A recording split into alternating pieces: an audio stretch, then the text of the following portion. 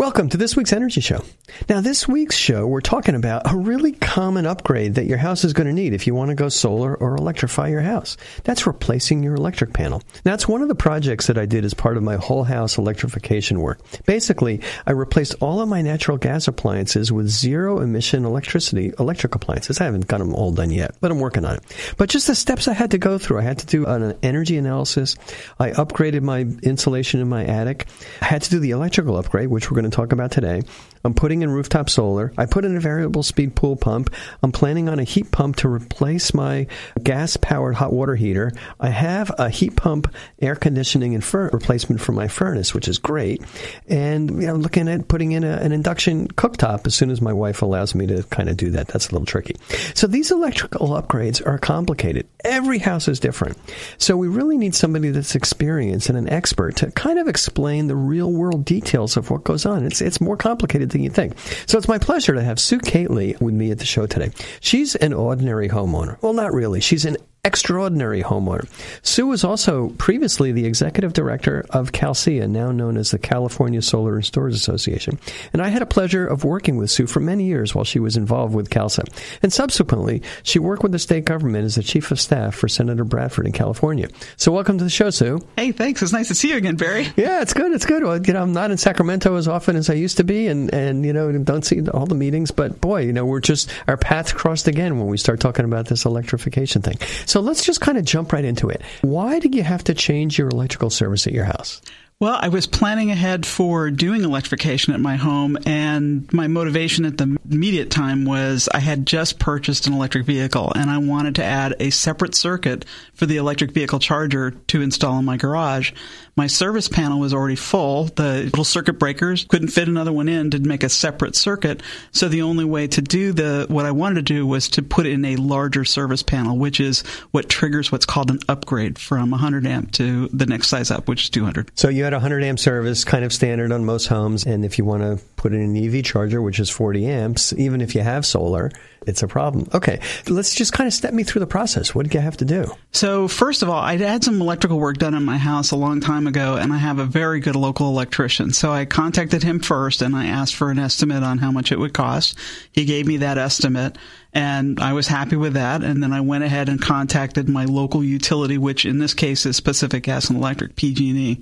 And that started a process with PG&E with what their process for calculating the cost for a service upgrade. So there's two parts of a service upgrade. One is the utility side, and the other is your house side. And so my electrician gave me an estimate on the house side, and then PG&E gave me an estimate on the utility side of that little spinning electrical meter. So that was a key part of the beginning of the process. I also contacted my local building department and got a permit for the electric service upgrade, the electrical work that would be done in my house. So that's how the project began. And then how did it proceed? What did the utilities say, and what did your contractor say, and how did you get it done so affordably?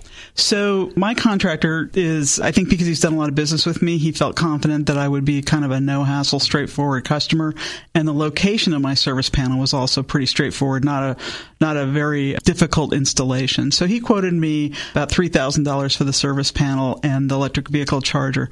And then I had to wait for the PG&E estimate of their costs. This was actually the bigger problem, is that everyone at PG&E was wonderful to me. I have no complaints about the people, but there seemed to be like an internal obstacle in terms of just processing things. They also seem to have an algorithm for a program of some kind to generate the contract and the costs.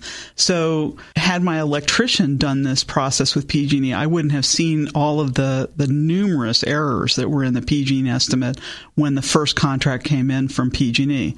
So just talking about the PG&E side of the meter, the first contract I got from PG&E was for $7,000 to do a 35-foot line extension from the street to my house. And that was underground? It's underground service. And my house had what's called direct burial, which is where the line from the street to my house is not in conduit. It's literally laid in the dirt 30 inches deep. Mm-hmm. And the current code requires that be in conduit. So in order for me to move forward, I had to dig up the driveway and put in the conduit.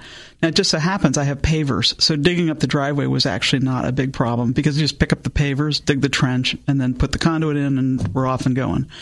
PG&E's first error in their contract assumed that I had concrete and that the concrete would have to be broken up and replaced. So their original estimate was way over because even though they'd been to the site and they'd seen the driveway, their computer didn't see it. It's amazing to me. You mentioned that price that they estimated of $7,000, and gee, that sounds like a lot of money.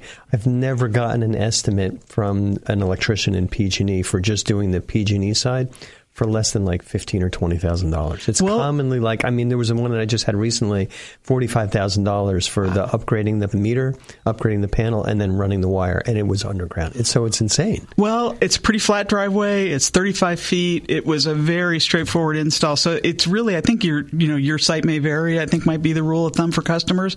But I think what's really important is if your contractor's getting one of those estimates, you might want to contact PG&E and get a breakdown of those costs because I found many. So the first recommendation is whatever PG&E says for the work they have to do, you have to dig into that and find a way to cut that in half or less. No pun intended when you're talking about trenching, but yeah, definitely dig into it because they gave me a flat number and I asked for the breakdown. And it was when they did the breakdown that I learned about all kinds of things. Like, for instance, with the trench, PG&E wanted to charge me a $1,000 inspect the trench fee. Now, I think that's a little bit high. $1,000 to drive by my house.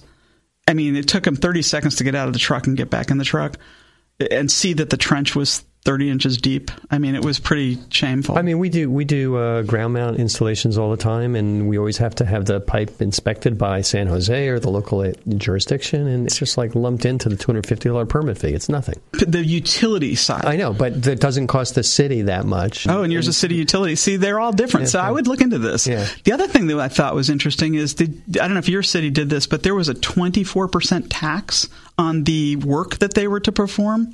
So if you had the inflated cost and the 24% tax on top of that, it even got bigger. No, that tax goes to the executives at the utility to pay for their bonuses. That's kind of what that is. I don't think so. It's an income tax cost contribution tax. And in my case, it was 24% of the cost. Wow. So if that cost estimate was high, it really added to the cost. All right, so the takeaway for this is we really have to kind of drill down and make sure that, A, you find an electrician that you can work with that's available, and B, you got to pound on the utility to look at what their costs are. Now, how long did this process take? Well, this was about 5 months, and one of the things that was really interesting was they thought it would take longer. PG&E thought it would take longer.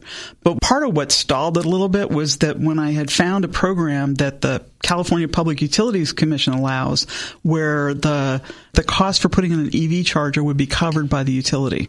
So when you do a residential service upgrade, there's a $2,000 cost allowance. The cost above $2,000 would be covered if you're putting in an EV charger, which at the time I was doing. So just kind of thinking back, somebody at the PUC or the utility said, gee, we want to basically make it less expensive for people to put it in an EV, which we all want to do because it's better for the environment. And somehow PG&E managed to continue to charge people for that, even though they didn't really have to. So it's just extra money for them. Yeah, I guess it's not really extra money because it's paid for by the ratepayers, but it is definitely the cost would get covered in that whatever their markup is. Well, it would get covered, but they were going to charge you even though there was that provision. Right. Well, in fact, the electric vehicle department, the people in the building department at PG&E were unaware of the electric vehicle program, and so I ended up introducing them to each other. So basically, the PUC and the state have a sale price on EV chargers that the utilities should honor, but they don't tell you about it, so you pay full price. And in all honesty, they didn't know about it. Well, somebody knew about it. True enough. But I think that the thing that's interesting, though, is that if PG&E had just covered it, the $7,000, I would never have known that was an error in the cost. So this is kind of a funny blessing because not only was I able to reduce the cost and save ratepayers, I did get a little bit of an allowance that covered the overage. So it was great. So when we start talking about whole house electrification, obviously we're upgrading the panel. Why do we have to upgrade the panel? Let's just kind of take a step back to solar. And this is something that we encounter all the time with our customers, is that there's a national electric code rule. It's very complicated, but the rule basically says that you can only put in a solar system that's equal to 20% of the capacity of your electric panel. So if you have a 100 amp electric panel, you can only put in 20 amps of solar, which is a 3.8 kilowatt inverter, and that's not too much. So that's kind of has, in the solar industry, kicked off a lot of these upgrades, but then boom, you run into this, in your case, $7,000, which is like less than half the normal cost, but more like 10 or 2015 for people to run new wire from the street. That's really, really tricky. Yeah. Well, I tell you, the interesting thing to me about this is that homeowners really need to get more involved in understanding this process, because they might go to the contractor and say, hey, the reason this isn't going well is because you don't know what you're doing. Well, that's not necessarily the case. It might be that the utility is not informing them on what is going on, or the utility is delaying, and the contractor, in a sense, is a victim, and the homeowner doesn't know this. So the more that the homeowner can partner with the contractor and work with PG&E directly, the better it's going to come out. Yeah. Because the homeowner needs to have that box bigger in order to do what I think is really important, is address our climate change goals. Yeah. Okay, so now we kind of are really digging into the issues of whole house electrification. And obviously, you need a bigger electrical service and you need solar. So how does all that work together? First, tell me what some of the other things that you're going to do in your house, and then let's talk about how the state can make this whole process easier. Great. So I added the electric vehicle charger, and then I have a gas stove and oven. Then I'm going to switch that over to induction and get that done. Then I will probably put in an electric heat pump as soon as the current gas water heater goes out. I happen to have a steam shower in my house, so that uses a little bit of my service panel. And then I'm going to add more solar to my existing system that I have on my house. So right. Those are my near-term goals. And we talked about adding more solar, so this is just, my little way of saving people money. But any work that's done on your house that is part of the solar work is eligible for the 30% tax credit. So you're piddling $3,000 for that whole electrical upgrade, which would have cost somebody in Silicon Valley more like $15,000. You're going to get $1,000 off because you're going to add a little bit more solar to your system and get that tax credit. Barry, that's a huge tip, but I think more than that, it's also the sizing information that you gave. I did not know about that sizing issue on the panel, and so now I feel even more happy that I put in a larger panel, because now I know I can add solar and it won't be a problem. On that 200 amp panel, you can put up to a 40 amp inverter, which is going to give you the ability to put in 10 to 12,000 kilowatts of solar, normally a 7,600 watt inverter. That's an enormous plus to know that I can have that peace of mind. Yeah. Thank you, Barry. And that's a lot of juice. I mean, that's pretty much, if your house is fairly well insulated, that's 10,000 watts of solar is going to be enough to do pretty much everything you want to do. That's which is fantastic. Good. Okay, so now, what can the state do? How should we change some of these processes, or where are the holdups for electrification? So, Barry, as you mentioned, I've got a long experience in the solar industry and in public policy, and so I asked a bunch of my friend contractors from around the state if they were having similar problems in their utility service areas, and they said absolutely. They're just as bad in terms of the timing issues, just as bad in terms of the lack of transparency over costs. And so that led me to believe that the solution here is going to be a statewide policy issue. And I think that what needs to happen is either the governor's office or the PUC, the California Public Utilities Commission, needs to sit down and start looking at the process for doing whole house or service upgrades to enable electrification of homes. If we don't have that process working right, then say an example where the best time to put in electric heat pump for my heating would be when my furnace goes out. Okay. Well, if the PG&E or your local utility says, no problem, ma'am, we'll be done in 6 months, well, your home's not going to have any heating or air conditioning for 6 months.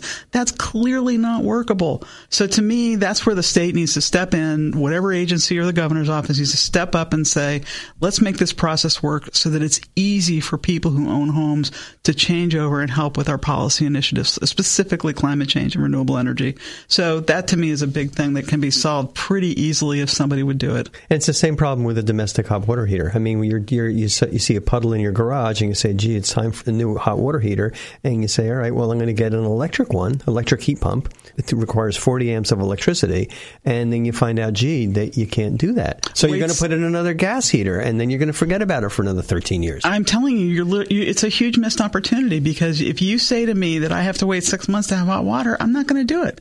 So this is an enormous miss on the state policy if we don't get this straightened out.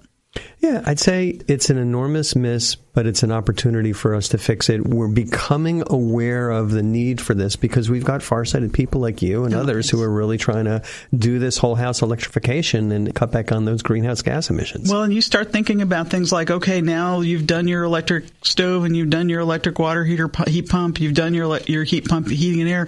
Now maybe you want to add energy storage.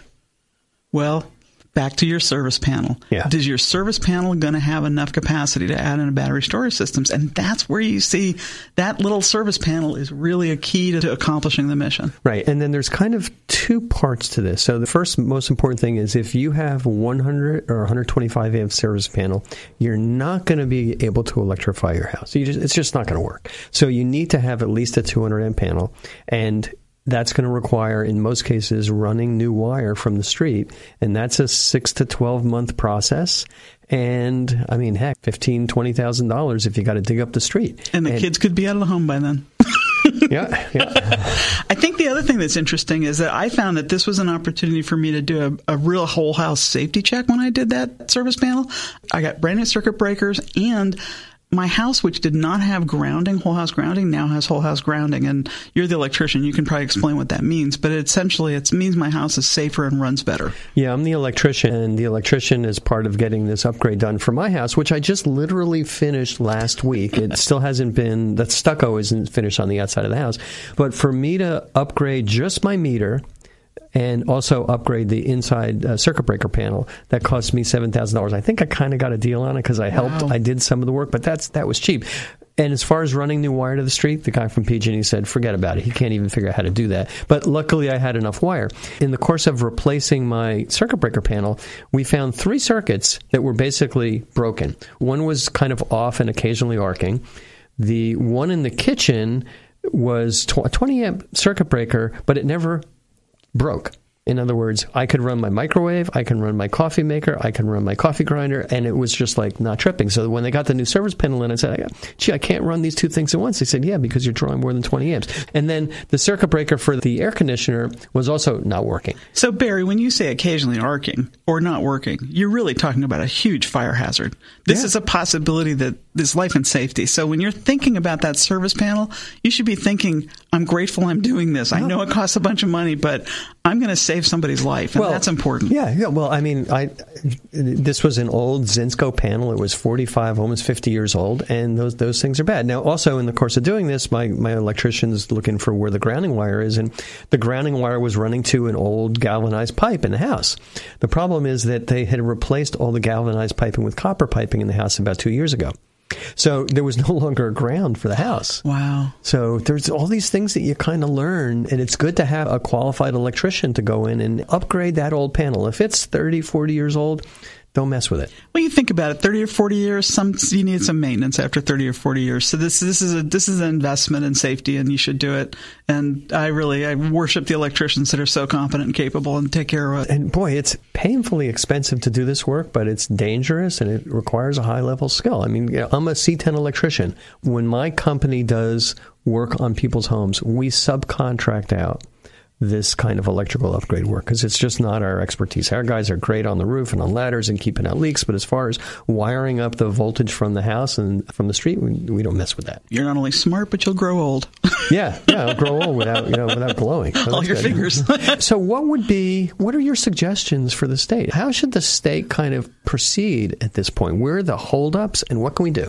Well, I think the state should facilitate a group meeting of the major utilities in the state and the municipal utilities, the local public utilities, and sit down and talk about a review of the process, what are the steps, the timing, and identify what needs to be done in order to make this a 30-day, not cost-prohibitive process. This should not take 6 to 9 months. This is like, in fact, I remember when they told me it would take 9 months, and I said, I could have a baby. I mean, this is ridiculous. So we need to figure out how to shorten this up so it's a reasonable time frame, kind of like what we did with the solar industry on permitting. Or net metering connections. Remember, we actually enacted a law that said it could take no more than 30 business days. Maybe we should be doing the same thing with electrical service upgrades. Now, as a result of that, the average time to get a system interconnected, it's all online. You might have heard me talk negatively about PG&E and sometimes. I'm going to tell you, PG&E is a fantastic utility when it comes to doing interconnections for residential systems. It's typically like 3 business days. It's all online. It's automated. It's great. And there's no safety issues. I completely agree with you, Barry. There's a lot of talent at PG&E, and we should be really making sure that they know that we appreciate them. There's a lot of problems that they have to deal with. I know that, but the people inside the building are pretty cool. So let's follow the money. Like, why does it cost so much? Why does it take so long? Who's collecting extra money for this, or is it just bureaucratic incompetence? Well, I think it's not incompetence as much as no attention on the process, but I think that one of the cost issues is when you start the process, PG&E has to do a design and update their maps, right? Remember when we had some of the terrible accidents we've had in the history of some of the utilities? We found out they don't have maps. And so some of what the cost is having them rebuild their old maps. And I respect that. I don't have any problem with that. And then they have to check and see what is the existing service that you have. If they could have come out and said, oh, no service upgrade needed because everything's fine. Well, they had to send somebody out to find out what we had. And so that's part of the cost process, is first doing that site assessment thing. It's interesting for my house when the PG&E representative came to hook up my new meter, and the same old smart meter, but he just plugged it in and plugged the wires back into the new panel. I was talking to him. I said, well, what about the underground wiring? Where's that going? He said, we don't have any records in this neighborhood. Your wire doesn't look like it's the right size, but I understand that it was okay. So they have no records. But I'm thinking they should have the records. They should do something, because who's selling me electricity? It's the utility. If I put in an EV charger, if I put in a heat pump heater, they're going to sell me a lot more electricity. There's economic benefits to do that. There's a safety issue here. And I can tell you that I actually had some interesting things happen with not the site manager, but one of the other site people that came by said PG&E did not need to get an encroachment permit. The people at PG&E who did the design said, absolutely, we have to get an encroachment permit. What's an encroachment permit? So the service panel is connected to the distribution system. I'm hoping you can visualize this. And so there's like a donut-shaped concrete box in the ground near the street. Okay. That concrete box is actually located in my neighbor's driveway. Okay. So there's an encroachment onto another piece of property, right? Yeah. And so I need to get a permit for that. But I can tell you that one person from PG&E said, I do not need that. And another person from PG&E said, we absolutely do, and they actually got one. How can we make whole house electrification with upgrading people's services, putting in EV chargers, putting in heat pumps, putting in solar? How quickly can this get done at the state? Can Governor Newsom do this in his first term? Governor Newsom could do this too, could start this tomorrow. And I think that if you had a team put together and said, we're going to do this, I think it could be done in 90 days. I'm talking calendar days, and on the outside 6 months. This is a matter of sitting down, looking at the process and saying, what are the things we can do to streamline it? This is a conversation, and then go back to the PUC, have them update the general rules over at the PUC, and then, ta-da, we're done. Right. This is not a lifetime project, but I can tell you right now, we're not going to start it unless we start it. All right. Well, that's all the time we have on this week's Energy Show. Thanks, Sue, for joining us. Thank you, Barry. This is great. It's kind of cool to see you again. And thanks to all of our listeners for tuning in. If you missed any of today's show, you can always go to our website at cinnamon.energy and listen to the podcasts.